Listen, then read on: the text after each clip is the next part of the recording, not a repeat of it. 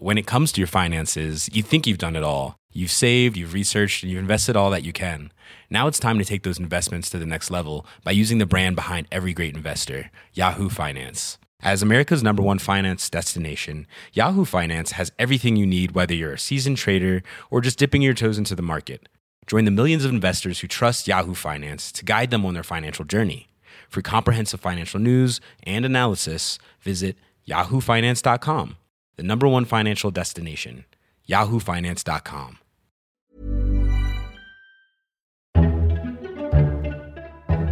Welcome to FT Politics, the Financial Times' podcast on all things British politics. I'm Sebastian Payne, and in this week's episode, we'll be discussing the collapse of Carillion and whether the government is to blame, plus looking at Emmanuel Macron's first presidential visit to the UK and what the future holds for Anglo-French relations. I'm delighted to be joined by our political editor George Parker, Chief Foreign Affairs commentator Gideon Rachman, Chief Political Correspondent Jim Pickard, and Deputy Comment Editor Miranda Green. Thank you all for joining. And if you enjoy this and other episodes of FT Politics, don't forget to subscribe to receive it on your phone, tablet or computer every Saturday morning. So, on to the big political story of this week, which was the collapse of Carillion, the construction giant that held some huge private and public sector contracts. It transpires the company had just £29 million of cash left, while owing having £1 billion of debt. And after begging the government for a £150 million loan, it fell under. Pertinent questions have been raised about whether the company was too big, had merged too many times, and whether it was foolish of Theresa May's government to give it so many big lucrative contracts. Jim Pickard, before we dive into the details, can you just give us an explanation of what exactly happened with Carillion? So Carillion has not been a household name except perhaps now that it's gone under. But it did come out of the ashes of other previous construction companies that were better well known. So people remember Tarmac, Alfred McAlpine, and also Wimpey. And it was made up of elements of those businesses and has been doing perfectly well for several years under its own steam. And then suddenly in July last year, there was enormous profit warning that sent the shares absolutely tumbling through the floor. And in that profit warning, the company said that it was having major problems on 4 contracts. 3 of them were public sector. There was a hospital in the Midlands, a hospital in Liverpool, a bypass up in Aberdeen, and there was also a construction contract on some kind of sports stadium in the Middle East. And all of those things meant it was having to write down its assets by about £800 million. And the controversy in terms of the government arises from the fact that only 1 week later, the government went ahead and awarded it a contract worth £1.4 billion to build HS2. And then not long afterwards, in September, there was a second profit warning, and then in November there was a third profit warning. And as you got close to Christmas, the company was really scrabbling to stay solvent. It took out loans at very high interest rate, above 10%, and things were looking very bleak. And what we saw before the collapse was a big meeting down in Canary Wharf involving about 200 people, the creditors, banks, advisors, Carillion. They failed to find a solution, and then basically the banks turned to the government and they said, look, we will only even consider pushing ahead with a rescue package if you step forward and help the company. And over the last weekend, the government said no. George Parker, there's sort of a big question here about the role of the government. Should the government have propped up Carillion? Because as Jim said, there are a lot of big public sector contracts in there as well as private work there. But some people have argued, well, this is how capitalism works, that if a company falls over because it doesn't add up properly, then it should have just been left to go. Because, you know, Theresa May's government has been criticised this week for that. It has. I think all of us in the lobby were looking for the smoking gun that would show that the government was complicit in the collapse of Carillion or turned a blind eye to its impending collapse. And I think, as Jim was saying, a lot of the focus was on the contract awarded to Carillion shortly after the July 2017 profit warning. And there was a suggestion, and there was a suggestion all the way through the autumn. Vince Cable, the Lib Dem leader, kept on making the point that the government was feeding contracts to Carillion to keep it going, creating a false sense of confidence in the company, which then fed through, of course, to the supply chain, which has been really badly hit with workers being laid off. I think Theresa May's got a half plausible defence, which is basically that lots of companies issue profit warnings. Tesco issued a profit warning. It doesn't mean they're about to necessarily go to the wall. And if they hadn't offered contracts to Carillion while it was still a going concern, then it would have hastened its demise, and then there'd been other sorts of questions being asked. So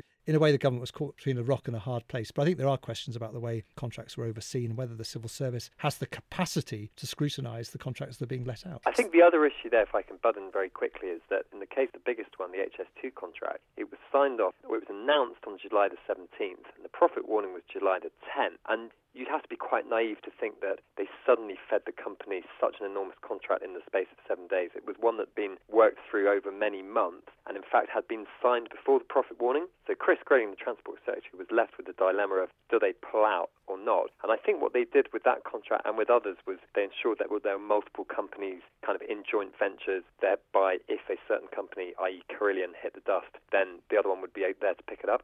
I think, Jim, this obviously points towards the big political debate we've been having this week, which is the whole role of outsourcing and in private financial initiatives. And obviously the Labour Party have made a lot of political hay about this because Jeremy Corbyn's worldview is that as much as possible should generally be done by the state. And for him, this has been grist to his mill, saying that this is proof that these contracts, this outsourcing, a lot of them signed under the new Labour government, were actually wrong. And this is proof that all this stuff needs to be brought back in-house. So it gets very complicated here, but where Corbyn has a point, a very good point, was illustrated by the National Audit Office report that came out on Thursday, and that showed that basically the taxpayer got a very, very raw deal from PFI contracts, signed off mostly under New Labour, ironically, but the taxpayer would have got a much better deal by just doing it in-house. A lot of these outsourcing contracts, and they're now very difficult to get out of. But where it becomes complicated is, firstly, Carillion's woes didn't come from PFI. They came from the other wing of its business, which is the straightforward construction wing, where various projects were too expensive. And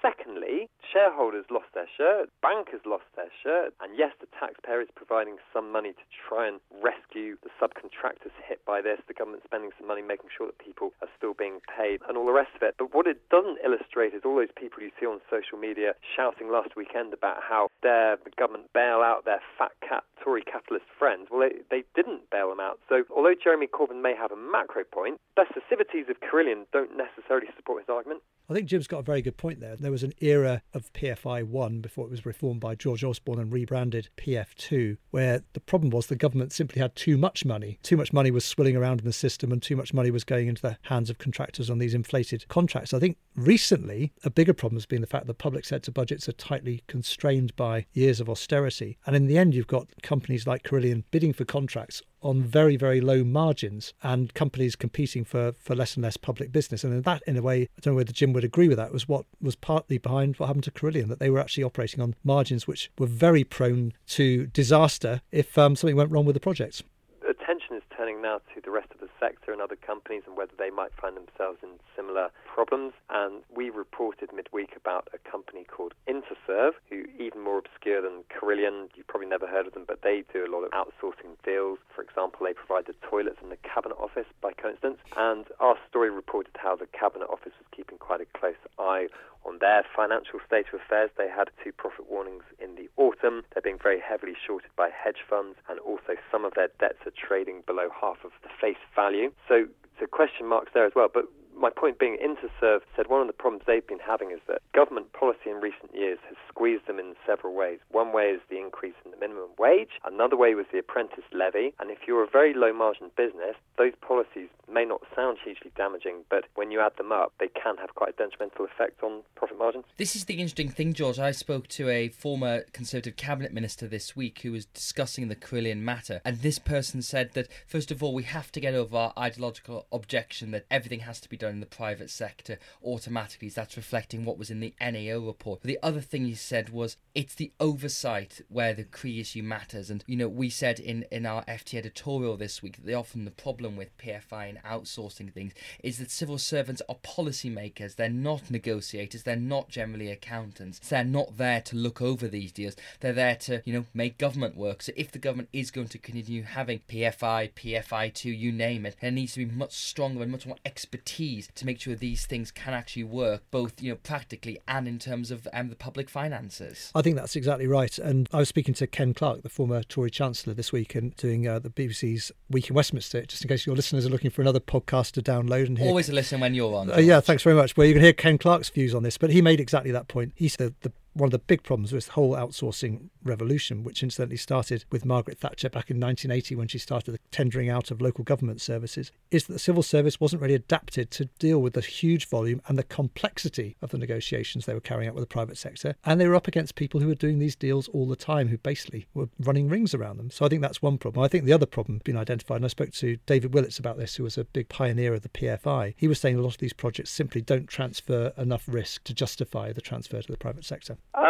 The other thing I'd say is about Labour's plans and what they would do. They obviously hate PFI, they hate outsourcing. They have promised to bring back the railways under public ownership, the energy system. And John McDonnell as well, during Labour conference in the autumn, big announcement in fact was that PFI would be looked at very hard. And he gave the impression that all PFI contracts would be taken in-house when he made his speech. When the details came out in writing a few minutes later via email, the McDonnell approach was actually much more cautious, which was that they would review the word of PFI and they would bring some contracts back in-house. And when you look at that NAO report from Thursday, you can see why it's not going to be easy to unwrap them. And in the case of just 75 PFI contracts they looked at, I think it would cost £2 billion to unwind them, even before you start thinking about compensations to companies involved, and it's all to do with unwinding interest rate swaps. But it's an incredibly complicated world, and I think it does feed the view among a lot of Labour supporters, particularly younger ones, that Labour in the past was far too close to the city and to big business. It allowed taxpayers to get fleeced, and a lot of the Corbyn supporters just have a different world view of the state and how it's a better way to provide services than the private sector. They look at the BBC or they look at the NHS and they like that. They look at a lot of bad big business and they like it less. And ultimately, George, this is sort of the politics of populism in a way, because as Jim said, there was all this stuff going on about fat cat Tories propping up their mates in the city or whatever you want to call it about Carillion, which was simply not the case. But it doesn't really seem to matter because the message Labour had was so clear and stark in terms of this is, capitalism gone amok, it's not being done well, not in the interests of the people. We have a better solution. And people, often don't take notice of the detail of the kind of thing Jim was talking about. So all Labour has to really do is say the way the Tories and New Labour have done it is bad, too much big business, we'll do it better. And beyond that, the rest of it doesn't really matter. And I suppose this obviously poses the question that if and when Mr Corbyn's Labour Party ever gets into power, they will have to deliver on that. They will have proved that if they're going to do all these things by the state, they will be better. And that's going to be a problem. Yeah, it was a very, very simple message that Jeremy Corbyn was able to deliver at the election. It resonated with voters beyond just the very young, all the way up the age range. But I think there are problems facing both of the two main political parties when it comes to this. I think from a Conservative point of view, the lesson of the 2017 election was that the Conservatives have to remake the case for capitalism, something which they had forgotten to do over several decades. This makes it much harder. And this makes it much harder. And in a way, they've let the argument drift for too long, and it's too late to claw it back from Labour. But certainly they thought they won the argument about private versus public sector, and they plainly haven't. And I think the problem for the Labour Party is that this will just reinforce their worldview, the Corbyn-McDonnell worldview, which is basically the public sector is good and the private sector is bad. And I think you speak to quite a few moderate Labour MPs who are worried that the Labour Party could get into a trap where they see everything in this black and white world and they go down some blind alleys with detrimental effects for the public services, which do actually benefit from innovation, new ideas, the kind of dynamism the private sector can bring. But can I say as well, lastly, the Carillion directors didn't really help themselves with the way that their remuneration worked. And the thing that people pointed out earlier in the week, which is, I suspect, going to be probed by various financial watchdogs, is the fact that the directors changed the rules in 2016 so that bonuses could not be clawed back in the event of the company going bust. They could only be clawed back if there was particular evidence of wrongdoing. And people will look at that and again they'll think crony capitalism. There was much excitement in Britain this week as Emmanuel Macron made his first presidential visit. The latest Anglo-French summit was designed to take defence and security ties into the post-Brexit era. Further coordination of British and French troops was announced, as well as extra British cash for securing that tricky border at Calais. In return, Britain will receive the Bayeux Tapestry for the first time in almost 1,000 years. Gideon Rachman, let's begin with the symbolism of this meeting. Obviously, Emmanuel Macron and Theresa May are pretty different politicians cut from very different different cloths with very different worldviews. But the optics of this seemed to sort of be alright. There were no too tricky moments, and there seemed to be some good news for both sides that came out of the summit. Yes, I mean, I think that Macron and May are quite different, but they're not as different as, say, Macron and Trump or May and Trump. But they're still from the conventional world of politics, so they will look at a summit as a way of trying to get positive messages out. And that wasn't a given that this is actually quite a difficult moment in the Anglo-French relationship, because the French, along with the Germans, are regarded in Britain as being on the hard line on Brexit, not going to give Britain this bespoke deal that it wants. And Macron, I think, rather effectively kind of diplomatic offensive with this gesture on the Bayeux Tapestry and with the stuff on defence, where the British seem quite keen to cooperate with the French. However, I don't think a good summit should make us think that it's all going to be plain sailing in Anglo-French relationships. We're not getting to the really tough bits of the Brexit negotiations just yet, and those could go wrong and could cause quite a lot of ill feeling on both sides of the Channel. Miranda Green, I think the typical British attitude was summed up as often by the front page of the Daily Mail, which was Le Stitch Up, was how they described the visit because of giving all this extra money to Calais, which is a very tricky one because obviously the Le Touquet Agreement, which everyone loves to talk about, and the French love to threaten to rip up, which was made in 2003 and moves the British border into Calais. Now, Mr Macron there was sort of talk about maybe we need a new treaty, but no one really wants that, particularly not with Brexit. So instead, we're giving over £45 million to strengthen the border, but to keep the border where it is there. But even for sort of the Daily Mail, that wasn't quite enough for this to not be seen as a British capitulation. Well, that's right. And of course, the Bayeux Tapestry is the narrative of a British defeat by a continental power. So it's quite by the French, indeed, and the Norman conquest. And Calais, of course, was once in British ownership and then had to be given back to the French. So all of these kind of historical touchstones remind us, unfortunately, of our sort of subservient position in these negotiations. And I think Gideon is quite right to say that this successful summit doesn't mean it will be plain sailing in relations as we go forward. Because, of course, we're now in a situation where Paris is the direct competitor to London, even more than Frankfurt, for a lot of the banking activity that has fueled the tax revenue of the UK for the last few decades. So we will be in a kind of slightly combative relation with France as the Brexit negotiations move forward. And I mean, I've heard amazing anecdotes, I think we probably all have, from people involved in the effort to protect the City of London's interests during the Brexit negotiations, about the extent to which the French are laying down the red carpet, the best food and drink, a massive charm offensive for city banks to try and lure a lot of this activity towards Paris when the moment comes. And so far it is going quite well for them in that respect. So I think it's quite right to notice the cordial relations and the initiatives on, for example, security and defence. But of course that has been going on for several decades, and the French, with their well-known mistrust of NATO, always like these sort of bilateral defence relationships. Yeah, and I think one of the big questions over the next year will be to what extent will you be able to keep this positive relationship on defence on a completely separate track from what are likely to be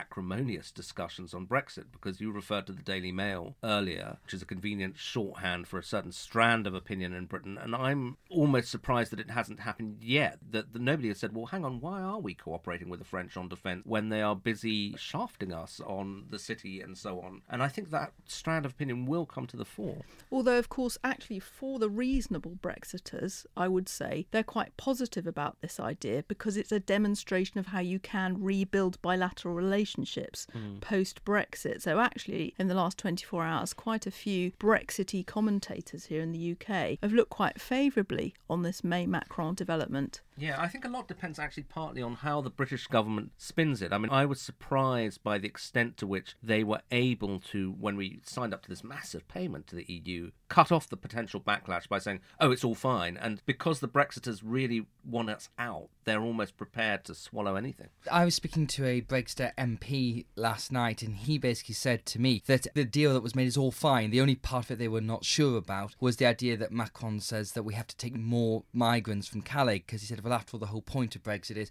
that we decide our immigration policy, not Mr Macron. But in terms of the money, they all sort of seem it's perfectly sensible to have the border in Calais, and it's actually not a problem for us to put more money there, because it's either that or huge sums in disruption of moving it across the channel. But to just come back to this point about the city, Gideon, our colleague and fellow podcaster George Parker asked Mr Macron this question: will there be a special deal for the City of London in Brexit? And he basically said no. That was very pretty straightforward, and that's obviously the French position, because as Miranda was saying, they want to make Paris an attractive destination. But on the flip side, the chap who's in charge of luring business to Paris was said this week, actually, the City of London will still remain the prime financial centre. So what it seems to me is there will be some business that moves from the City of London abroad, but it's the question of where it goes, not if it goes. So is it going to go to Frankfurt? Is it going to go to Paris? Is it going to go to Dublin? And Paris seems to be doing all it can for what business does leave to get up as much of that as possible, and that then feeds into the Brexit red line. Sure, naturally enough, but they'll be doing that, and the British would be doing the reverse, and indeed have done the reverse in the past. I don't think that the French have forgotten David Cameron's slightly ill-judged remark about laying out the red carpet for French financiers who wanted to come to London. And I think that was during Francois Hollande's presidency. And a lot did come to London, absolutely. Of course, who could go back. And a lot still are there. I will believe that the advantage has completely switched the other way when you have 200,000 British expatriates living in the 16th arrondissement in Paris, as you currently have 200,000 French people living in South Kensington and around there. So there's a lot to happen. There's a lot of shifting to be done. But, I don't think that Macron would accept your characterization that this is all to do with getting economic advantage. I mean, I think they will try and do that. But they make this argument as well, which is not entirely without merit, that it's also to do with the integrity of the single market. That, sure, I mean, Macron actually didn't say the city can't have access. He said, be my guest, but be my guest under the current rules. So this is obviously the key point going forward, Miranda, that where the second phase of negotiations slowly approaching us down the track. Mrs May's government is still having discussions about what kind of end-state relationship we have, and we still really have no more idea than we did a couple of months ago about what's going on that front. But clearly France is going to play a much bigger role in this second phase than in the first phase, and I think the big question everyone in London is watching is how will the integrity of the EU27 hold? Now, Mr Macron is what Donald Trump might call a globalist. He takes a very kind of world view of things, and as Gideon said, is very much focused on the rules, underlining the rules-based community, so doesn't want to breach them for the UK. But there will be other countries that would happily see them breached, and that will be a test for him as well as for Britain. Well, it will, but the initiative politically and diplomatically is very strongly with Macron at the moment. I mean, this is also partly, of course, because Germany is unable at present to form a governing coalition. So Merkel, who has been the significant figure heretofore, is now sort of hamstrung more by her own political constraints at home. There is this kind of interesting subplot, as it were, about whether if Merkel succeeds in forming her German coalition, there might be a much more kind of integrationist agenda in terms of the EU from Germany as well, because of the SPD's position on that. So the action, as it were, currently seems to be with Paris, but if it flips back to Berlin, it will be different from the Berlin that we've seen in the last few years. Yeah, I mean, I think that you rightly say the big question for the next phase of talks will be, can the Brits begin to break down this EU unity that they faced in phase one? Now, it wasn't that hard for the EU to be unified in phase one, because essentially what they were saying is we'd like a lot of money from Britain, which they gave a lot of money, which they can all agree on. When differential economic interests start emerging, that will be a bit more difficult. That said, I think that France and Germany will set the tone with the European Commission. They're the big countries, and they're the ones who are at the moment most insistent on no exceptions, no bespoke deal. But I think you'll see tensions even within those countries, because, Mr Macron, when he visited Calais, talked about protecting the interests of Calais. Now, Calais economy depends on cross-channel trade. So, maybe even the French will begin to think about, probably we have some kind of interest in seamless manufacturing transition. So the British have some opportunities, but it's going to be very, very tough sledding. And I think also the British have seemed so far to have been relying far too much on this idea of divide and rule, which hasn't worked. So, we've got to hope that the UK has a better strategy than that. And also, actually, I think that the Europeans may give us the seamless manufacturing, because they actually have a massive trade surplus in in that. So if they can get the manufacturing seamless, but services drop out, which is under the current arrangement, the Canada Plus arrangement, that's all good for them. And finally, I've got to ask you both, one of the things that came out of this summit was a proposal from Boris Johnson, following on from Boris Bikes, Boris Island. He's now proposed the Boris Bridge, which said that we actually want to encourage more trade across the Channel and build a big bridge across the Channel from England to France. It would be sort of 20 odd miles long. It would obviously be a feat of engineering. Gideon Miranda, are you in favour of a bridge across the Channel? Boris has a, as you point out, kind of reputation for proposing crazy infrastructure schemes. There was a garden bridge, which was going to be across the Thames, a rather smaller stretch of water, which never got built. So I don't have much confidence this will ever happen. He also wanted to build an airport, I believe, in the Thames estuary, and these schemes, as Gideon says, don't really come to fruition. I'm not usually a conspiracy theorist, but I think this suggestion might be a little tiny bit of sort of distraction technique from some of the other things that are going on. Well, we'll see if the bridge ever gets built or move beyond this chatter. I think you both might have a point on that front. That's it for this week's episode of FT Politics. Thank you very much to all my guests for joining. If you want to hear even more about where the Brexit negotiations are heading, then don't forget to look out for our Brexit Unspun podcast, which is available on all the usual podcast apps. And this week's discussion is about what to expect in the talks coming up. We'll be back next week for another instalment of FT Politics. This was presented by Sebastian Payne and produced by Madison Derbyshire. Until next time, thanks for listening.